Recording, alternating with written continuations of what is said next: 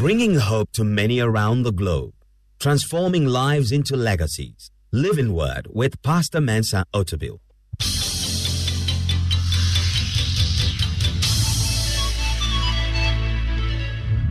And now, today's word. My message is titled, Saying What God Says. Saying what God says.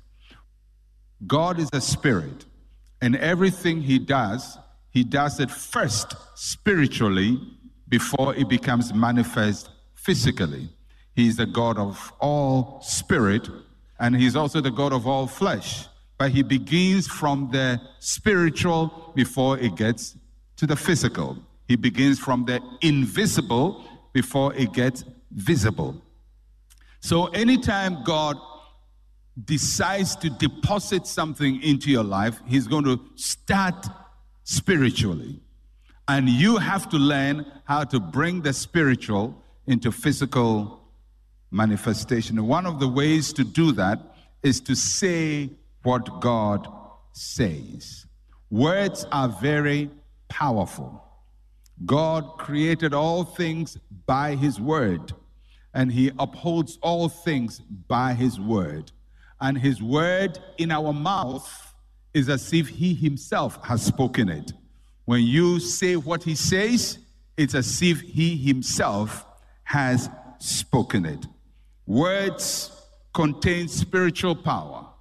Words create an atmosphere, and words construct our destiny. So, kindly turn with me in your Bibles to the book of Hebrews and chapter 13, and we would look at verses 5 and 6. All right, Hebrews 13, 5 to 6 says, "Let your conduct be without covetousness. Be content with such things as you have. For he himself has said, I will never leave you nor forsake you, so that we may boldly say, the Lord is my helper. I will not fear. What can man do to me?" Very interesting passage. First, the Apostle Paul talks about covetousness, that don't be covetous, don't desire what other people have. And the reason you don't become covetous is because you also believe God will give you your own. If you believe God will give you your own, you don't go and steal what belongs to another person. If you believe God will give you your own wife, you don't take somebody's wife. If you believe God will give you your own husband, you don't take somebody's husband. If you believe God, you don't steal somebody's promotion or destroy somebody's promotion. The moment you are assured of what God has given to you, it changes your attitude. So don't be covetous, because God will give you your own. Somebody say, God will give me my own. All right. Now, the reason we are not to be covetous is explained in the verse. And there are two concepts I want you to note in the verse we read. The verse 5 says, for he himself has said. And if your Bible is yours, kindly underline, for he himself has said. For he himself, God himself has said. And that phrase, he himself has said, is the declared word of God. That God has spoken. And when God speaks, he speaks to reveal himself. When God speaks, he speaks to reveal his will. When God speaks, he speaks to reveal his intention. When God speaks, he speaks to demonstrate his power. For he himself has said. That's the first concept I want you to note, that God has spoken. Everybody say, God has spoken. God has spoken. God himself has said. And then it tells us what God says. God himself has said, I will never leave you nor forsake you. Then the verse 6, there's a second concept I want you to note. For he himself has said, And verse 6 says, so we may boldly say. Everybody says, so we may boldly say. So, God has spoken. Why has God spoken? So we can speak. He himself has said, so we may boldly say. So, when God speaks to us, he speaks to us so that we can have something to say. And so when you read the Bible, anytime you find God saying something, it is an opportunity for you to also say something. Anytime you hear God speaking to you, it is an opportunity for you to also say something. He has said, so we may boldly say. If God says, I have made you the head and not the tail, it is so that you can also say, I am the head and not the tail. So God's word out of God's mouth becomes our word in our own mouth. He says it so we can say it. Saying what God says is key to drawing the things that God has given you in the spiritual into manifestation in the world. Now that passage that Hebrew quotes that says, I will never leave you nor forsake you, is in the Old Testament. And I want us to look at that passage and whom it was spoken to. Genesis chapter 28, verse 15. There's a story of a man called Jacob. At this time in his life, he's in trouble because his older brother wants to kill him. So Jacob is running away, and as he runs away, he gets to a place called Bethel. At that time, it was not called Bethel. He named it Bethel later on, but he got to that place, and he was tired, so he lay down and picked a stone as his pillow. In the night, God spoke to him, and I want you to listen to what God said to Jacob when he felt alone, when he felt that he had nowhere to go and everything was against him. He had left his family. He didn't have much. Genesis 28, 15. This is what God says. Behold, I am with you and will keep you wherever you go and will bring you back to this land. For I will not leave you until I have done what I have spoken to you. I like that phrase. I will not leave you until I have done what I have spoken to you. That's a sure promise from God that he would not leave you until he has fulfilled his word to you. When God speaks to you, he doesn't just leave his word and abandon you. When he gives you his word, he works on you, he works on your case, and he never leaves you until he has fulfilled his word to you. So that's what God said to Jacob. Now, when you read Hebrews says, for he himself says, I will never leave you nor forsake you. He was quoting from this verse, what God said to Jacob. Then, when the writer of Hebrews says, for he said, I will never leave you nor forsake you, so we may boldly say, he quoted another scripture. And the part he quoted was from Psalm 27 verse 1. Psalm 27 verse 1 says, the Lord is my light and my salvation. Whom shall I fear? The Lord is the strength of my life. Of whom shall I be afraid? Now that was spoken by David. God said to Jacob, I will never leave you nor forsake you. So that David could say, the Lord is my light and my salvation. Whom shall I fear?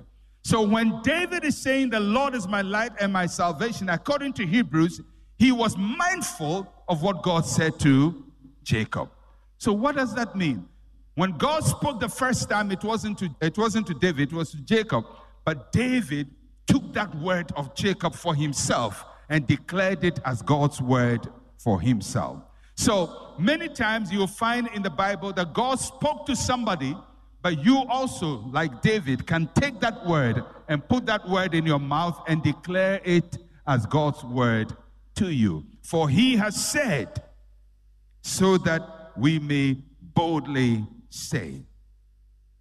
A promise of protection or provision that God gives to someone in the Bible is also a promise to you. When God says something to Abraham, you can take that word of God to Abraham and speak it also in your own mouth, and it becomes God's word to you. For he has said, I will never leave you nor forsake you, so that we can boldly say, the Lord is my helper. What can man do to me? The words we speak are important to our destiny. Your words will create your destiny. There's a story of a man in the Bible. We all know him, Abraham. Abraham is called the father of faith. God called Abraham to do some very interesting things, one of which was that he was going to have a lot of children. But when God called Abraham, he had no child. And eventually God cut a covenant with him. At the time God started working with him, his name was Abram. Abram means exalted father. Exalted father, that means more like a respected man. And God cut a covenant with Abraham and called him Abraham. Abraham means father of many nations. So from the day God cut the covenant with Abraham, when people ask Abraham, what's your name? He will say, Abraham, father of many nations. When Abraham is talking about himself, he will call himself Abraham, father of many nations. Now, what was Abraham doing? He was putting the word of God in his mouth. Now, it doesn't seem ridiculous now because we know the name Abraham as a name. And so when somebody calls himself Abraham, we don't really think about the meaning. But for you to get a clear picture of what it was to Abraham to call himself father of many nations when he had no child, it's like you walking through the streets of Accra and you see a beggar by the roadside asking you for money.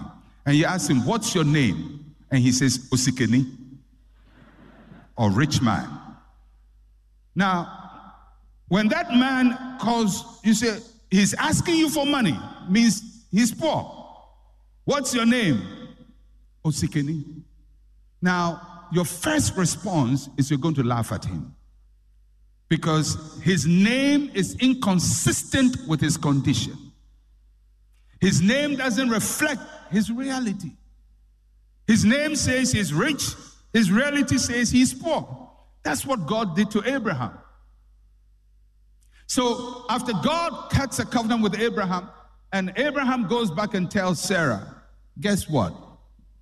I am now a father of many nations. Sarah probably will look at him and say, what's going on with my husband? You have no child. You are now father of many nations. Then he announces to the whole neighborhood, ladies and gentlemen, I met God. And from today, this is how you call me, father of many nations. I can hear the laughter in the tents of the neighborhood. And for years, he called himself father of many nations when he had no child. And everybody called him father of many nations when he had no child. And many of the people who called him father of many nations probably called him that, making fun of him. But what he was doing was that he was putting the word of God in his mouth.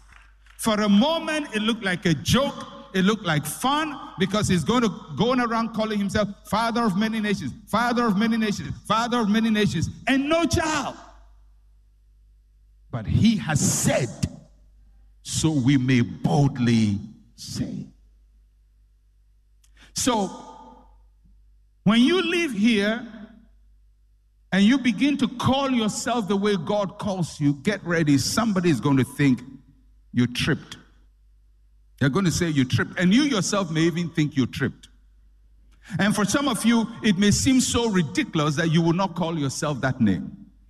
Because I can imagine Abraham could have just looked at the name God gave him and said, oh God, what is this?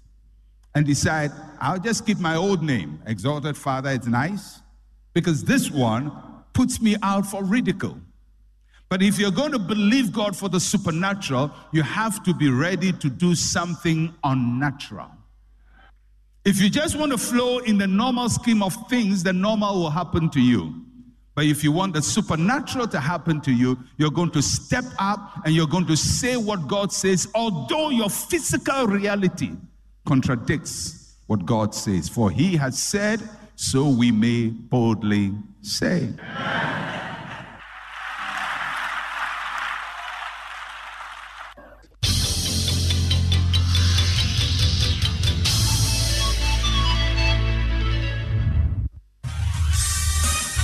Thank you for listening to Living Word. To interact with Pastor Mensa Otabil, like his page on Facebook. Follow him on Twitter @Mensa Otabil. Email otabil@centralgospel.com or call +233 302 688 000.